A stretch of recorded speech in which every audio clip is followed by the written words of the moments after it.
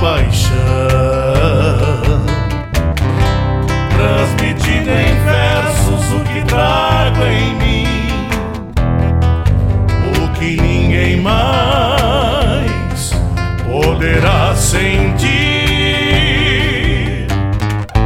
Todo sacrifício é pouco pra te mostrar o quanto te amo. Toda honra e glória são só para ti. De norte a sul, leste, oeste, o teu nome nunca irá se apagar. Meu Rio Grande,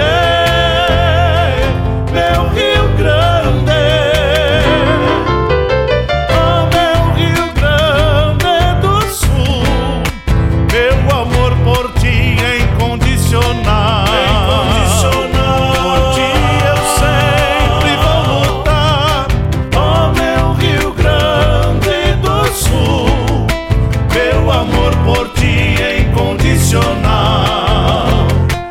É ternura, carinho e paixão.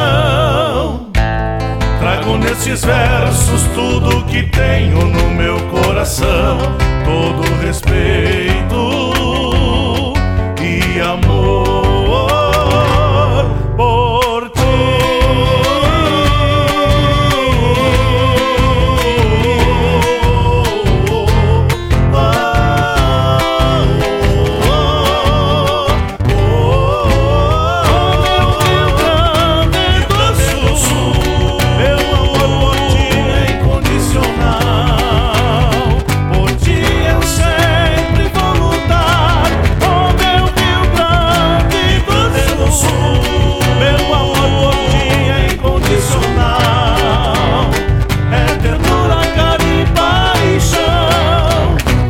Trago nesses versos tudo que tenho no meu coração,